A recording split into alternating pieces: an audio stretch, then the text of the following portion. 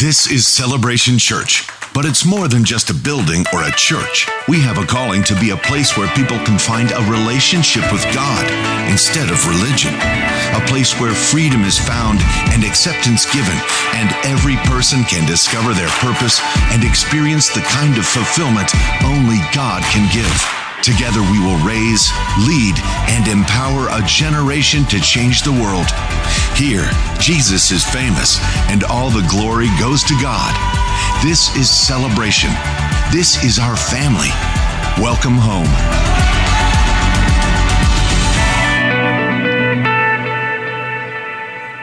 Good morning. Welcome to Celebration Church. Let's all stand together as our campuses join with us over in Stevens Point and the Fox Valley, as well as all those who watch at home and around the world on the internet. Let's recite together the Apostles' Creed. This is our statement of faith. This is who we are and what we believe at Celebration Church. We believe in God, the Father Almighty, the creator of heaven and earth. We believe in Jesus Christ, his only Son, our Lord, who for us and for our salvation was conceived by the Holy Spirit, born of the Virgin Mary, suffered under Pontius Pilate, was crucified, died, and was buried. He descended to the dead, and on the third day he rose again. He ascended into heaven and is seated at the right hand of the Father. He will come again to judge the living and the dead, and his kingdom will have no end.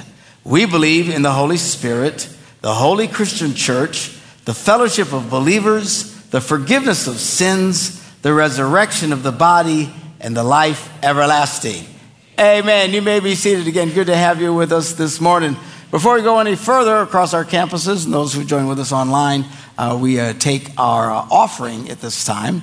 If you're at one of our campuses and would like to give a check or cash, you can do so on the way out after the service. There'll be people with buckets and stuff, and a lot of people use that.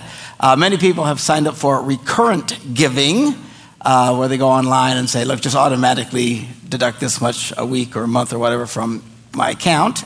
And then many of us have been doing, including me, text to give. But as you've noticed recently, it's gotten more confusing, and they've just made it even more confusing. So instead of texting to 77977, they want us to text to 833-694-5698. And I said, no, enough of this nonsense. So we're not doing it anymore. You can, however, still use your phone. And as you saw on the announcements there in the news, you can download our app. If you haven't downloaded our app, little Celebration Church app, you really ought to do so. It's a way for, once you download the app, you can get automatic updates from us about what's going on and anything at Celebration Church. So it's this nice little app and all these little nice information things about what's going on. At the very bottom is a heart. You push the heart, it says give. And then you pick whatever campus you want to give from, and then you type in the dollar amount. So let me do this. Dun, dun, dun, dun, dun. And that's it. Oops. Oh, no, I don't know what card to use. Which is this one. No, this one. For heaven's sakes. And give. There we go.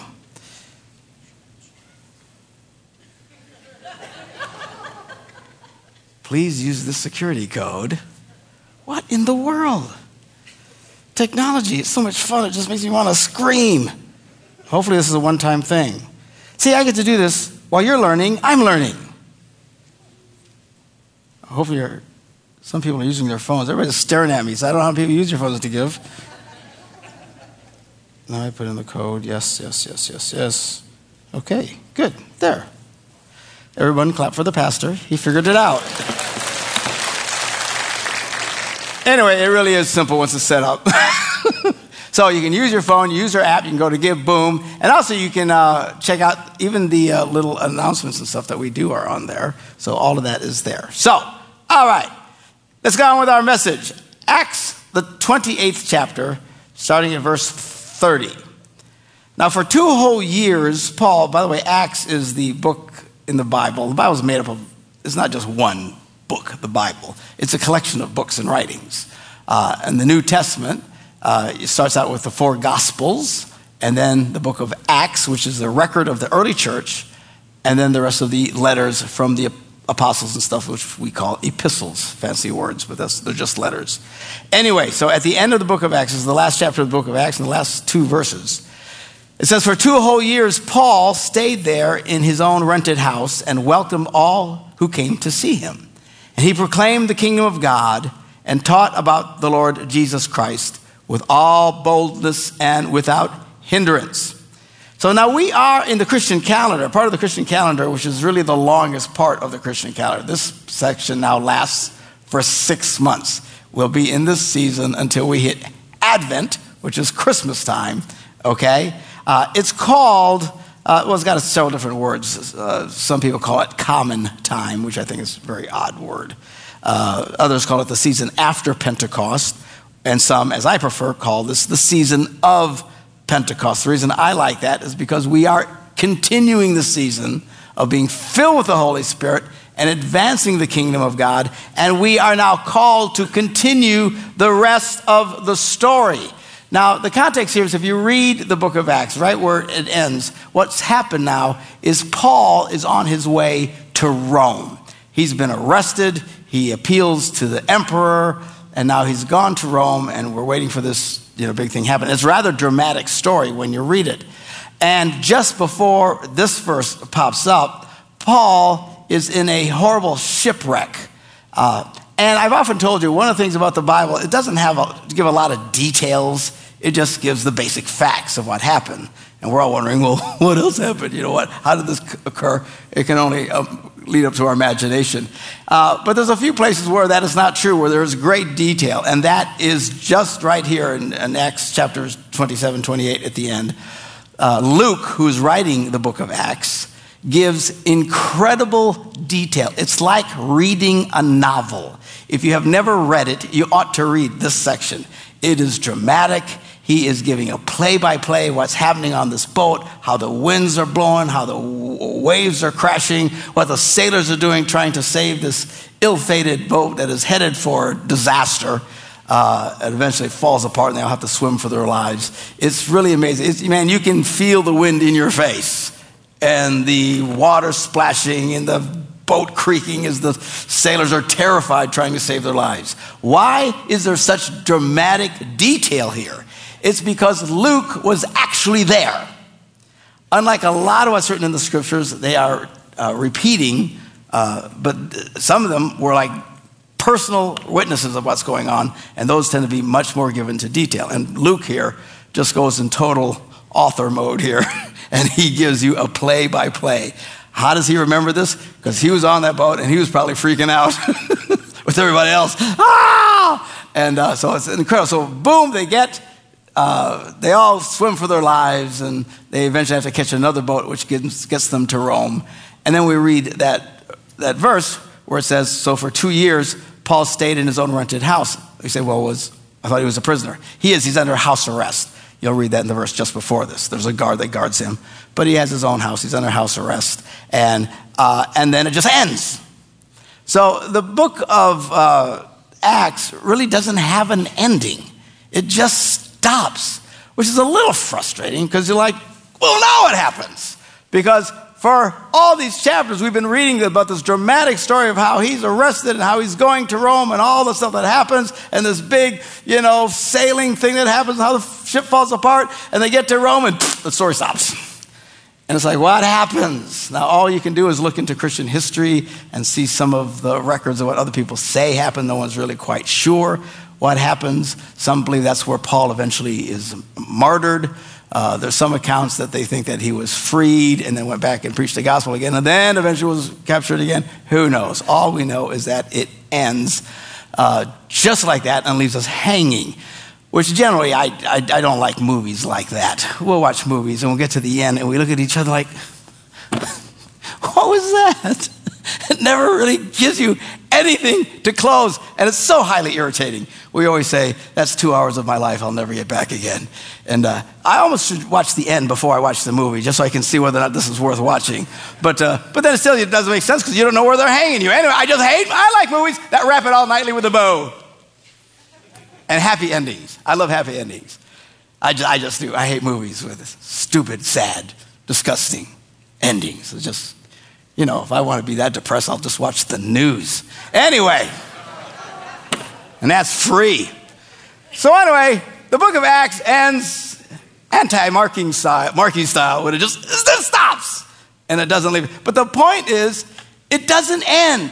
The church continues to go. We are still part of the story. So what happens is Jesus comes to earth. We celebrate this at Christmas time. He grows to a man. He begins his earthly ministry, and he starts telling people about what God is really like. And he does these incredible miracles and stuff. Well, all the religious leaders of his day are horribly threatened.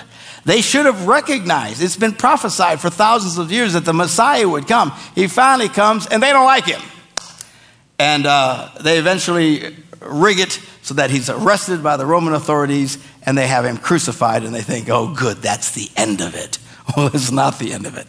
He is crucified on a Friday. Sunday morning, he raises again back to life, and the world has never been the same since. As the gospel is preached all throughout the world, and lives are changed because of what happened when Jesus Christ died on that cross for our sins, and God raised him again from the dead. And now we are part of this story. And the story goes, and the era of the church begins. And it just for, the first 1,000 years, Christianity is spreading all over the place. And not because we have a different philosophy of how to share God. I listen to historians sometimes trying to explain why Christianity took off so much. It wasn't because we have a different philosophy. It's that when they would pray for people, miracles would happen. God would show up. It's what we've been emphasizing about the power of the Holy Spirit. You say, well, those people were perfect. They were not perfect. They were completely jacked up, and a lot of them more messed up than we are. We were reading from 1 Corinthians a couple of weeks ago. And I always enjoy 1 Corinthians because whenever I get discouraged as a pastor and I read that, I feel very encouraged. Because these people were an utter disaster. They were involved in all, the guys were going to prostitutes in the church.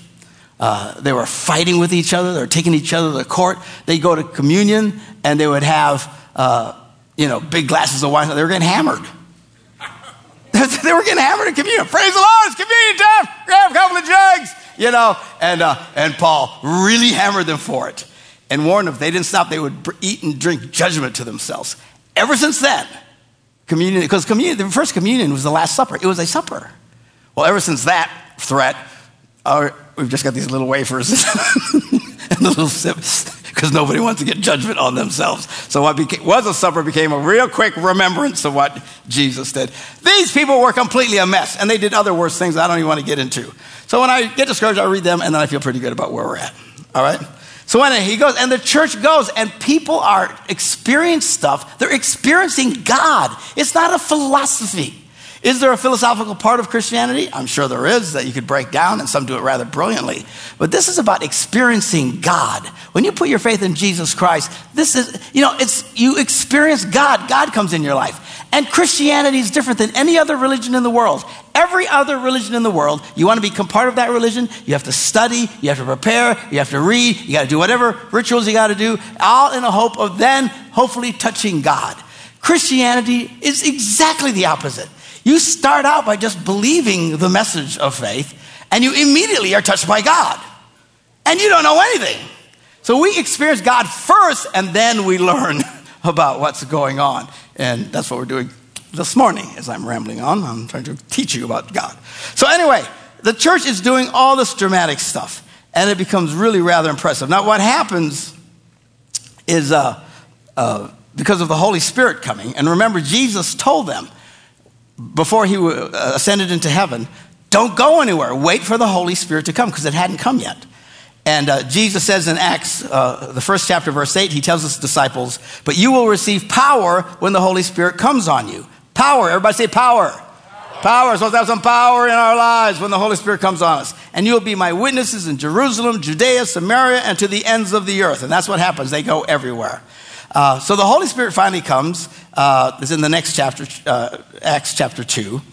And these guys see these guys, and they're worshiping God, and they're speaking in tongues and all these things. And then some people start making fun of them, saying, well, they're probably just drunk. And Peter gets up and says, no, this is what was spoken by the prophet Joel. And he quotes from the Old Testament this prophecy that something is going to change. Because in times past and ancient, the Holy Spirit of God would just come on one person at a time, and they would do dramatic things, but it was rare seeing. And Joel comes and says, there's a day coming when that kind of spirit is going to come on everybody, where the power of God will be available to everybody. And it was shocking to them. It's still shocking to us. We're thinking, really? Me? Yes, even you. It can all happen. So he says, in the last days, I will pour out my spirit on all people. Your sons and your daughters, girls, yes, even women, will prophesy. Your young men will see visions. Your old men will dream dreams. Even on my servants, both men and women. Now he's really going over the line. First of all, they had a very strict caste system. There were those who had and those who did not have. And those were the servants who took care of everybody. They were at the bottom of the list. And he says, even my servants, both men and women, will receive the Holy Spirit. And their lives will be transformed. And that's what begins to happen. And that's why Christianity spreads like crazy throughout the world. Now, what happens is, over time, the church starts having some serious issues. And you can read about it in history. Once you get into about 1,000 years of Christianity, and because it's spreading so quickly, and so much power now, and they converted it, the church just got corrupted. We're talking specifically the Roman Catholic Church. I mean, it's not like that is today, but back then it was very corrupted, and even they will admit they got very corrupted. And they were corrupted by power, and they were corrupted by money, and it just became a mess about 1,000 years in, between 1,000 and 1,500 years later. There's an interesting story that is historic. You can actually Google it and see that it's actually true. About 1,200 years after Christianity, there's a story about Pope Innocent II. And he has this interaction with somebody. But for you to understand the interaction, we have to go back and read in Acts what they're talking about. So let's look at Acts, the 3rd chapter now. Verse 1. Now one day Peter and John were going up to the temple at the time of prayer, which was about 3 p.m. Now a man who was lame from birth was being, and that doesn't mean he was a dummy. He was lame. He couldn't walk. You're so lame. All right. Look at my grandkids here. So he was lame from birth and was being carried to the temple gate called Beautiful, where he was put every day to beg from those going into the temple court. So these people had seen this guy all their lives, all his life certainly when he was doing this. And he was put there every day. When he saw Peter and John about to enter, this lame guy who couldn't walk, he asked them for money. That's what he did. He was begging. And Peter looked straight at him, as did John. And then Peter says this, look at us. So the man gave them his attention, expecting to receive some money from him. And then Peter said this is the key words, silver or gold I do not have, but what I do have I give to you. Then he says, in the name of Jesus Christ of Nazareth, walk. He takes him by the hand, he lifts him up, and suddenly the man's ankles and feet became strong, and he starts walking. And he's praising God. I mean, it is a ruckus. All these people had seen this guy, knew who he was, and how can he be walking around all of a sudden? And then Peter starts proclaiming and why Christianity took off so fast. This was done in the name of Jesus. Jesus is a healer. The same power of God, when he was here, is still available to everybody because of the Holy Spirit being on everybody. And it was quite a ruckus. A lot of people became Christians from that event. So, basically, silver and gold I don't have, but what I have I give to you. So the story here is now in the 1200s. Pope Innocent II was there with Aquinas, and he stood before a large sum of money that was spread out. And the Pope observed, and he says to Aquinas, he says, you see, the church is no longer in that age where she said, silver and gold have I none. And Aquinas replied, true, Holy Father, but neither can she any longer say to the lame, rise up and walk. And it was it was recorded, this conversation. Which what is it saying? He was basically calling them out they had become so wealthy, so powerful and stuff, but they had forgotten the power of God.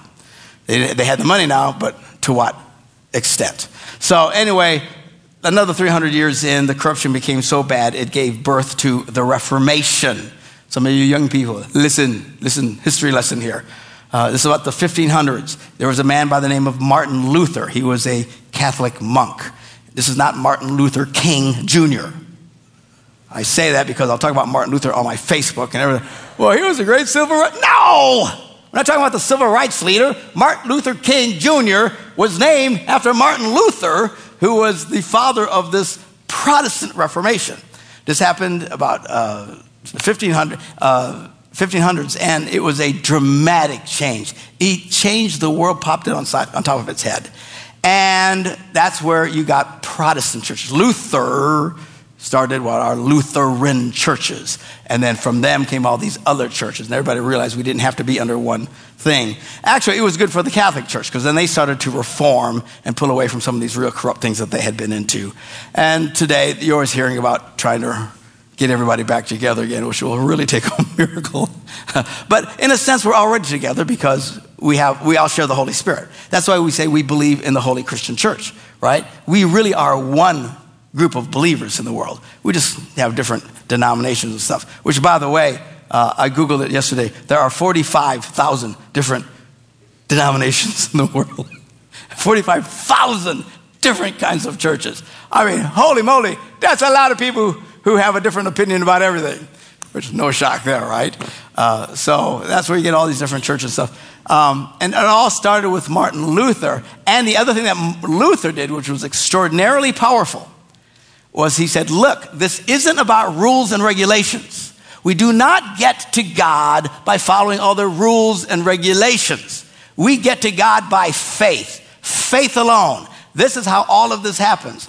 And if you're a person this morning who has experienced just the message of faith and believing in Jesus and have had this transformative experience in your life, you can thank Martin Luther. Because up to this point, what happened is everything became, just a robotic. And some churches still struggle with robotic approach to faith and stuff, and they need to constantly be reminded, this isn't about that. This is about faith in God. Not that we don't have sacraments that we do and things that we observe and all that kind of stuff, but this isn't about mechanical earning our way to God. This is about experiencing God, and then we do good things because we already experienced God. We're not doing good things to try and experience God. Are you following me? All right, good. All right, 3 of you. Yes, all right. So, away we go.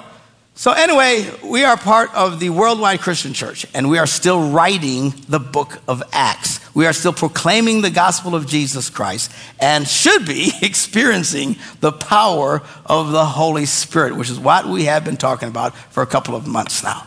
We want to encourage people to experience the supernatural part of faith. God doing things. God will do miracles in your life. But you have to be open to receiving the Holy Spirit and allowing Him to work in all of us so we can see miracles. And we've read about the different gifts of the Spirit. We won't go through them all again, but one of them is, Paul wrote, he says, some people by the Spirit receive a word of prophecy. They know something about somebody and they'll speak anything. Anyway, I mentioned that because a couple of days ago, Deanna got this really great text from some lady, which you don't even know. And you could just, as she's reading it, I'm thinking, this lady received a gift of prophecy for Deanna. And she is speaking into Deanna's life in a way that is really kind of shocking. So it's like she's just reading her mail and saying, and this is what God has for you coming down the pike. This is what God's going to be doing in your life. Da-da-da-da-da. It wasn't just, I hope nice things happen to you. I mean, she is speaking authoritatively in a prophetic sense. And it was really, really interesting. Now, the thing with Bible prophecy or any word of prophecy, someone might speak into you and you can tell God's saying something to you, but the timing you have no idea. It could be next week, all these things happen. It could be 20 years from now before any things begin to happen. It is what it is. It's just God's timing is not our timing, right? So, and then, there's some, and if we took the time, we'd have different stories of what God did here. Somebody got healed and this amazing thing and this gift. One of the gifts that I experienced once was the gift of faith. Now, this is a very odd story, and I'll try not to drag it out very long. And I don't even understand why this happened. But all I know is this is 30 years ago, 20 years ago, probably 30 years ago. And I was at work, and I was working doing some stupid thing, I don't know. And I was popping something into a big box, and it had a big metal edge. And the metal edge caught my arm and just ripped into my arm. And it's like a big yo mama scratch, and it hurt. And I remember grabbing my arm, and I went, oh, Lord Jesus, heal me. And, you know, if you're looking for dramatic miracles, you think more like cancer and stuff, you know, not big ooey scratches on your arm. But all I remember is all of a sudden I had this rush of pure faith. I can't even describe it. In fact, it was so odd, it shocked me. And I thought, well, that was weird. It's just an owie. And I go back to work, and of course, the blood and stuff like that, I just had to finish stuff up for work. But all of a sudden, I started feeling this very warm sensation. And the Bible doesn't say anything about this, but it's often reported that when people receive physical healing, there's a sense of warmth over the area. I don't know. All I know is I sent this real sense of warmth on my arm. I thought, what the heck? And I look. Now, some of you will not believe this, which is your problem. All right? I'm just telling you the story. I'm not making, I look at, and as I am looking at this big scratch, it is healing right in front of me. It is like it's just stitching together. And I'm like, ah! I have never seen anything like it before. I have never seen anything like it. Why God shows up at that moment for a big owie, I think I know why, because what happens next. But all of it gets about halfway up, and I went, I don't believe it. And it stopped. And I think that was my lesson for the day. Apparently God doesn't like the words, I don't believe it. Anyway, all of a sudden I went, I believe it. But it was gone. So anyway, now it's been so long, you can barely see the scar. You can see there's about this much of it left. I call it my idiot scar, because this half that looks fine was God, and this is Mark opening his big fat mouth saying, I don't believe it. But again, I think he was trying to teach me, watch what you say. We could do a whole sermon, and we might yet. Watch what you say. Words that come out of your mouth, you know. A lot of us, the Bible says the words of your mouth can bring life or death. Amen. You speak life or death. Some of you are always speaking death in your life. Oh, it's horrible. I don't know how we're going to make it. I'm probably going to lose my job. They're probably going to do this. Everything sucks. And some of you speak death into your kids. You're a loser. You're an idiot. What's the matter with you? Man, don't talk like that. Speak life. Everybody say life. There's power in the words that we speak. So anyway, that was my lesson for the day. And anyway, why it happened for that, I have no idea. But it's fun. I have seen and experienced some dramatic things, but it's just God showing up. And you know what? It's fun. It's fun when you pray and God answers your prayer, and sometimes it'll shock you. Which says something about my faith. You pray for something, all of a sudden you get the answer, you go, whoa. You know, but anyway, we want to experience God, and we want to encourage people to experience God. And you don't have to face or fear the miraculous. Now, we talked last week about why some people struggle with the miraculous. It's because they're constantly trying to explain everything and figure out everything. Listen, there is a mystery part of faith. And that message last week, if you missed it, go online and watch it. But it's to embrace the mystery. You can't figure everything out, and you shouldn't even try to figure everything out. If you're trying to always figure everything out, the chance of you experiencing miracles are probably zilch. All right? You need to have an attitude of faith. And you don't have to fear, what if it's something evil? Jesus said in Luke, the 11th chapter, verse 11, which of you fathers, if your son asks for a fish, will give him a snake? Or if he asks for an egg, would you like that sunny side up and have him a scorpion? If you then, though you are evil, know how to give good gifts to your children, how much more will your Father in heaven give the Holy Spirit to those who ask him? You need not to fear these things. Now, having said that, there have been a lot of really weird things that have been done in the name of the Holy Spirit over the time. And I was going to get into some of this morning, but I won't do that. We'll take it as it comes. If you're starting to experience something you think is a little weird, come talk to us. That's our job, to help guide and lead and stuff like that. But generally, the Holy Spirit doesn't make you into a nutcase, in short, all right? And it's as healthy, as positive, it's a wonderful thing. So, and then one final thing before we go into our communion time here. And I may do a whole sermon yet on this subject. But the miraculous hand of God is most likely to be seen in the context of close Christian fellowship. If you are not engaged in close Christian fellowship, the chances of you experiencing a miracle are virtually zero. Now, the problem is we are Americans and we are performance-oriented.